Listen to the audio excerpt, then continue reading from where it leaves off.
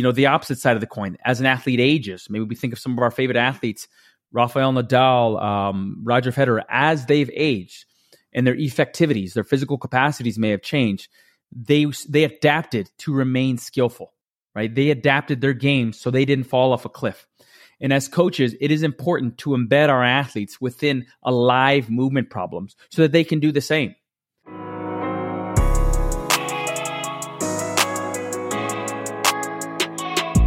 Hey, what's up, everybody? Welcome to today's show. I am your host, Coach Hav. Thank you for joining me and taking some time out of your busy day to listen to this podcast.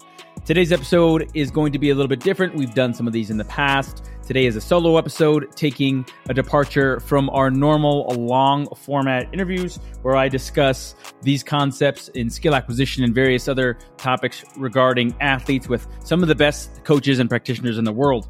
We're going to be taking a little bit of a left turn and doing a deep dive into a topic that I think needs to be discussed and unpacked a little bit further. Now, in the last few episodes, I've had some amazing guests on, but two in particular, we discussed some of the words, some of the language that's used within the skill acquisition space, in particular the language that is used within the ecological dynamics framework. And there's been some debate going back and forth between, some of the complexity of these terms. Is the onus on coaches to learn these terms, or is the onus on practitioners, researchers to maybe repackage them in a way that is a little bit more digestible? And I think you could argue for both. And that's not what this episode is about. During my conversation with both Rob Gray and Austin Einhorn, which I'll link to in the show notes, we discussed some of these ideas. And I do think that some of these ideas can be a little bit complex, a little bit harder to understand. And that's why I wanted to do this episode where we dive a little bit deeper into what they actually mean. And hopefully this episode can maybe shed some light on some of the potential misunderstandings that may be going around in the community about what these words actually mean. And then most importantly, what that means for us as coaches and how we can apply some of these concepts to our athletes. I mean, after all, we can sit and talk about theory. We can sit and talk about whether these words are too complex or not. But at the end of the day, it's about how can we make our athletes better? How can we make them more skillful? How can we help them achieve the things that they want to achieve? So let's get right into it.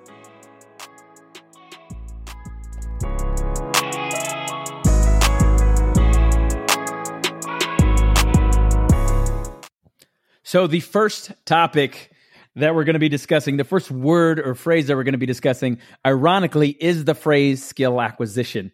And I mentioned it in the intro, and I mention it all the time, quite often, skill acquisition.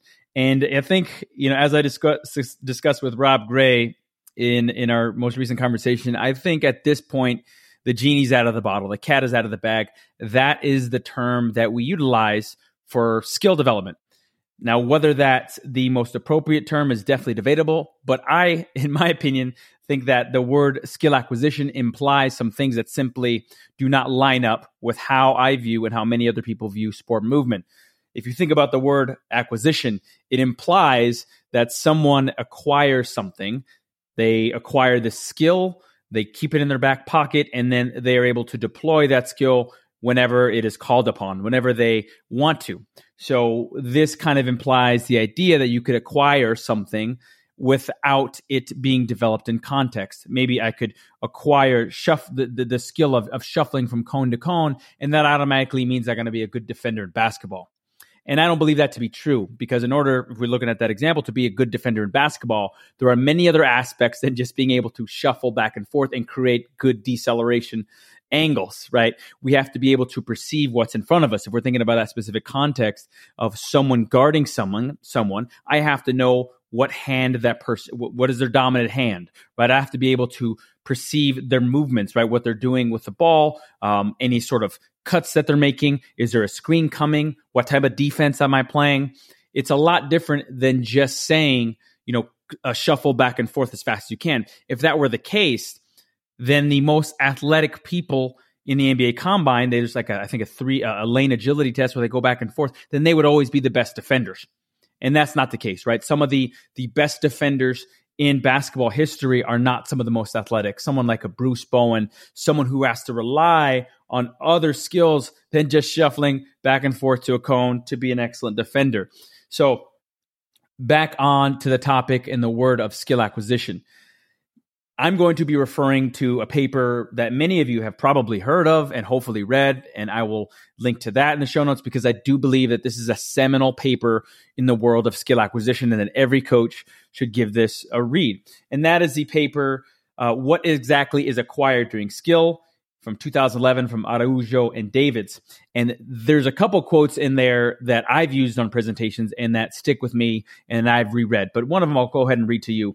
And that is, skill acquisition may not refer to an entity, but rather to the emergence of an adaptive functional relationship between an organism and its environment.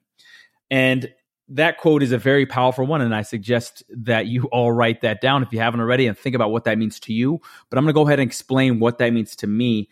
And a couple things stand out. And really, the last part, when it says a functional relationship between an organism and its environment, that means that skill is not something that is developed out of context. Like using the previous example that I said, it is a relationship between an organism and its environment. So basically, the athlete or the context in which the athlete is performing said skill is crucial. And when looking at skill, those cannot be separated. They are linked, and they are going to help determine the level of skill that the athlete has. Another quote that I'll read from this paper: adaptive skilled behavior, rather than being imposed by a pre-existing structure, emerges from this confluence of constraints under the boundary of conditions of a particular task or activity context. So again, highlighting that the task and the environment, right? The task constraints, the environmental constraints, the individual constraints are going to help shape the way in which that athlete develops skill. I think another context where this is really important, or another situation, and I've talked about this before, is in the world of return to play. In rehab, oftentimes traditional rehab is done in a very decontextualized, not in an alive type of way, right? Where athletes are doing things in a very technical, very rote, repetitious way, devoid of any of the information that they're going to experience during a sporting context. And then they are then expected to return, right, and then apply that skill that they've utilized, and I use that word skill with air quotes, in their sport. And that is not what I have seen, and that's not what some of the ACL, for example, re-injury rates show us. Skill is developed within context of their sport. So what I propose is, and what other people have proposed, Rob Gray and Sean Mishka and Tyler Yerby, other people have proposed before me, but the term should really be thought of as skill adaptation, where an athlete is adapting their skill across many different contexts and across the time span. If we look at that last part that I just mentioned, right, we talked about context, but an athlete's skill level is going to be different as they age, as they progress, as they become stronger, because those constraints, those individual constraints are going to change. An athlete who is, spends an off season hopefully lifting weights and getting stronger, that's going to change their individual constraints. That's going to change how they adapt their skill. The opposite side of the coin, as an athlete ages, maybe we think of some of our favorite athletes, Rafael Nadal, Roger Federer, as they've aged and their effectivities, their physical capacities may have changed. They adapted to remain skillful, right? They adapted their game so they didn't fall off a cliff. And as coaches, it is important to embed our athletes within alive movement problems so that they can do the same, right? So how does this apply to you? Again, whenever we're a coach and we're looking at skill, too often we think of running in a straight line on a track. Now, if your sport is track, that may be a little bit different, but we're talking mainly in the context of team sports or opposed sports. But running in the context of a track, or shuffling from cone to cone, as I mentioned, or from an MMA standpoint, maybe punching a bag, that does not mean, or hitting focus mitts for that matter, in MMA or boxing, that does not mean that my athlete is skillful and that those skills will automatically transfer. We need to look at skill through the lens of the athlete and their environment. We therefore need to put our athletes in positions so they can adapt their skill in many, many, many different relevant situations. So hopefully they don't just become skillful in a context that does not apply to their sport, but they can be masterful movers and become skillful in many different contexts, across many different situations, and across many different time spans. Hey folks, we're going to take a quick break. Stay with us and we'll be right back to the show. Let's face it, the world of supplements is often confusing and frustrating. And I would know, I've been there. I've been duped by the supplement companies many times, bought stuff that doesn't work or that has a whole bunch of artificial crap in it. If you know anything about me and how I feel about supplements, the one word that I would say is that I'm skeptical. For more on that, you can check out episode 39 with Corey Van Wyk. Today, I'm going to tell you about one of the few supplement companies that I can personally stand behind, and that's Ultrahuman. You know, oftentimes with supplements, it's not about what you put into them that matters. It's about what you don't put into them that really makes a difference. With Ultrahuman, it's one of the cleanest supplement companies around. No dairy, no sugar, no gluten, no artificial colors, flavors, or sweeteners, but most importantly, no filler and no marketing hype. At Ignite Performance, we've used their products for years with our athletes and have had great results. It's a product that actually tastes great and works with a doctor-approved ratio of amino acids for enhanced recovery. And in addition to that, they have an electrolyte blend that includes coconut water that we have our athletes drink instead of taking some, sugary drink like Powerade or Gatorade. But most importantly, it works. We've gotten great results with our athletes for enhanced recovery, hydration, and muscle growth. Personally, I'm a little bit partial to the flavor Dragonberry, but really all of them are great. I've tried them all. I like to take one scoop before or during a workout and then one scoop after. Or if I'm feeling a little bit dehydrated, I like to take a scoop just so I recover and feel a little bit better. You guys have the chance to get a discount on these amazing products using my code CoachHav10 at checkout. I'll link to Ultrahuman in the show notes. Click on that link. And remember, put CoachHav10 at checkout. It's you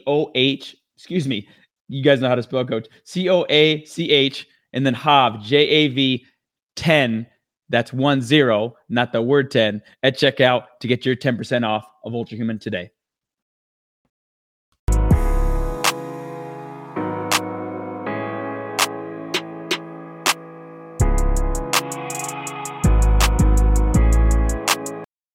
All right, as we start to wrap things up, I wanted to make sure that I end this episode with really driving home some practical takeaways, really driving home some ideas that if you were to change or implement some of these things that you're doing tomorrow in your practice, in your role, whatever that may be, that you can become a better coach and really start to embrace this idea of skill adaptation rather than just focusing on skill acquisition. But before I get to that, I want to mention that in the previous segment, I had mentioned the paper, and I believe I misquoted the name of the paper. The paper is What Exactly is Acquired During Skill Acquisition, not What Exactly is Acquired During Skill. So I just wanted to go ahead and get that out of the way. I'll link to that, and I'll go make sure that that is available in the show notes. So again, what does this mean for you as the coach, as the practitioner, and how can you help your athletes adapt their skill? Well, I'm going to give you three different things, three different methods that you can utilize to help your athletes adapt their skill. So number one, and I mentioned this earlier in the previous segment, embed your athletes within alive movement problems. So you've heard me mention that. I originally heard that term from Sean Mishka, and I've used it many, many times, very liberally on this podcast. But what does it actually mean, alive movement problems? Typically in practice, we see a lot of drills that are decontextualized, that are unopposed, that are quote unquote dead, right? So think about the activity of cutting at a cone, right? There is information that is static. It is not changing, right? The cone isn't moving. The cone isn't changing where it is in its placement on the field. That would be the antithesis of an alive movement problem.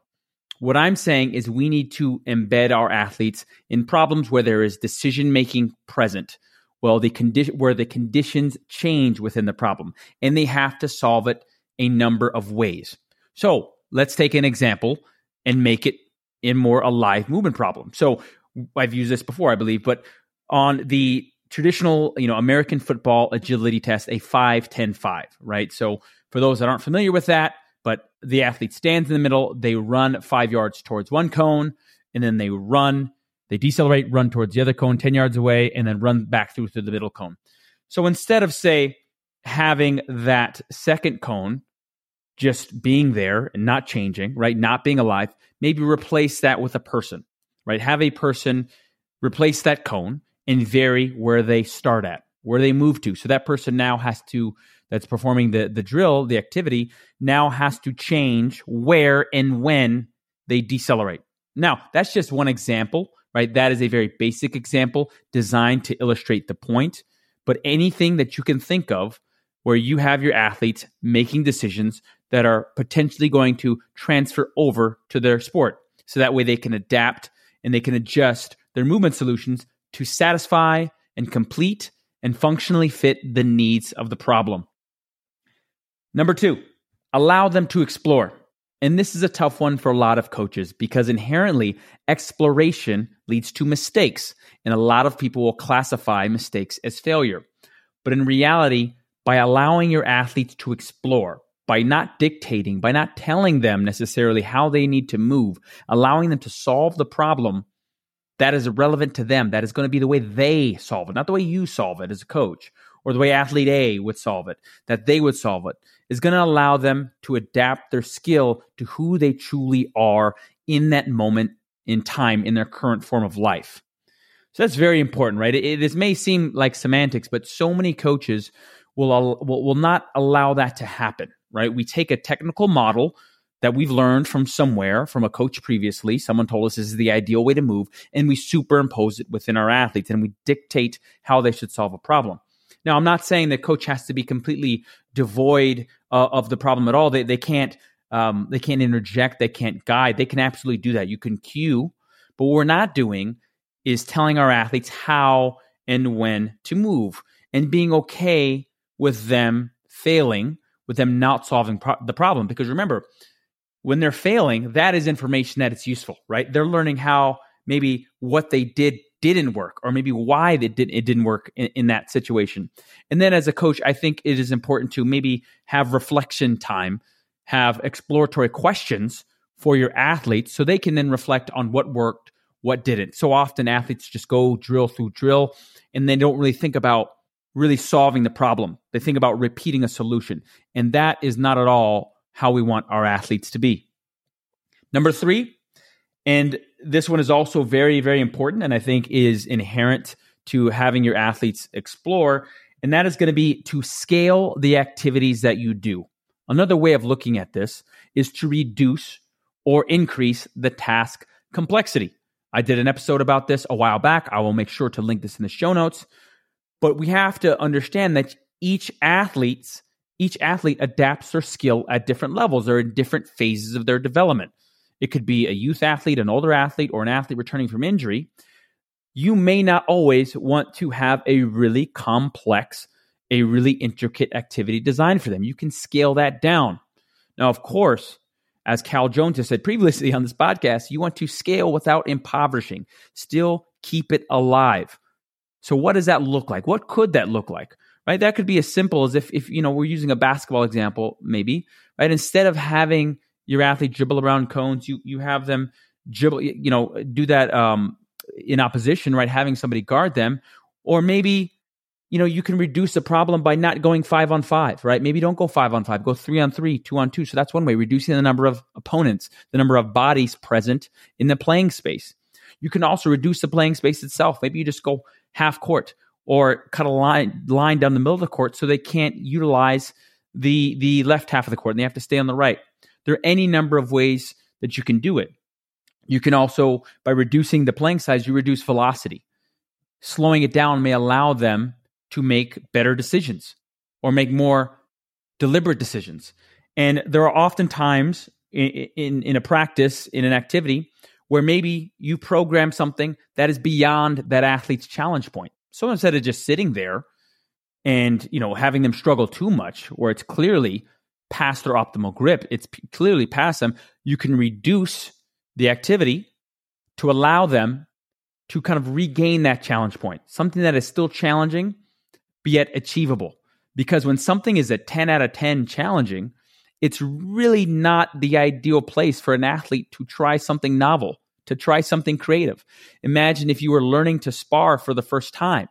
Now, we've talked about in this podcast about having your athletes spar from day one, right? In the episode with Scott Seaverite. But that doesn't mean that he's going to throw them into a ring with judges, with a crowd, with full contact. He's going to scale it down. So something that maybe, and I don't want to speak for Scott, but that you could do is maybe just do shoulder tag, right? That's sparring in a way, right? Not getting hit and then hitting, right? That's the object of it. But then you're just tagging their shoulders.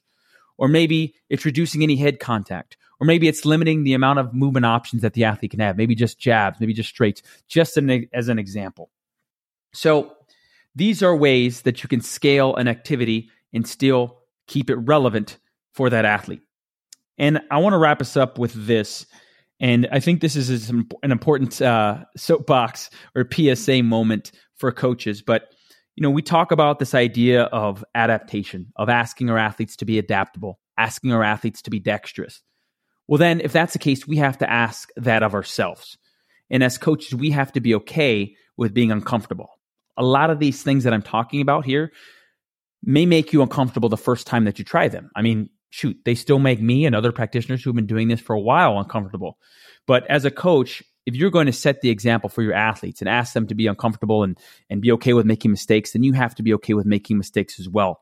And you can't let your ego get so involved in the process that you're afraid to really take that next step in your development so your athlete's development can also take that next step.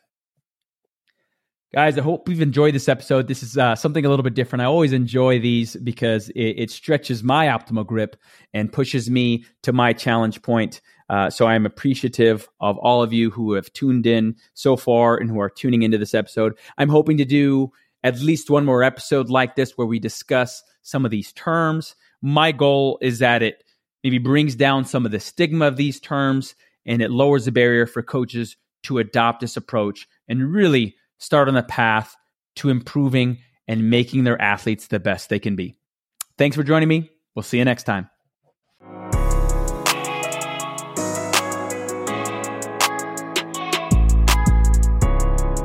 Hey guys, thanks so much for joining us on the show today. If you like what you heard, share the episode with a friend, share it on social media, or even better, write us a review. Until next time, we'll see you on the Athlete Blueprint Podcast. Take care.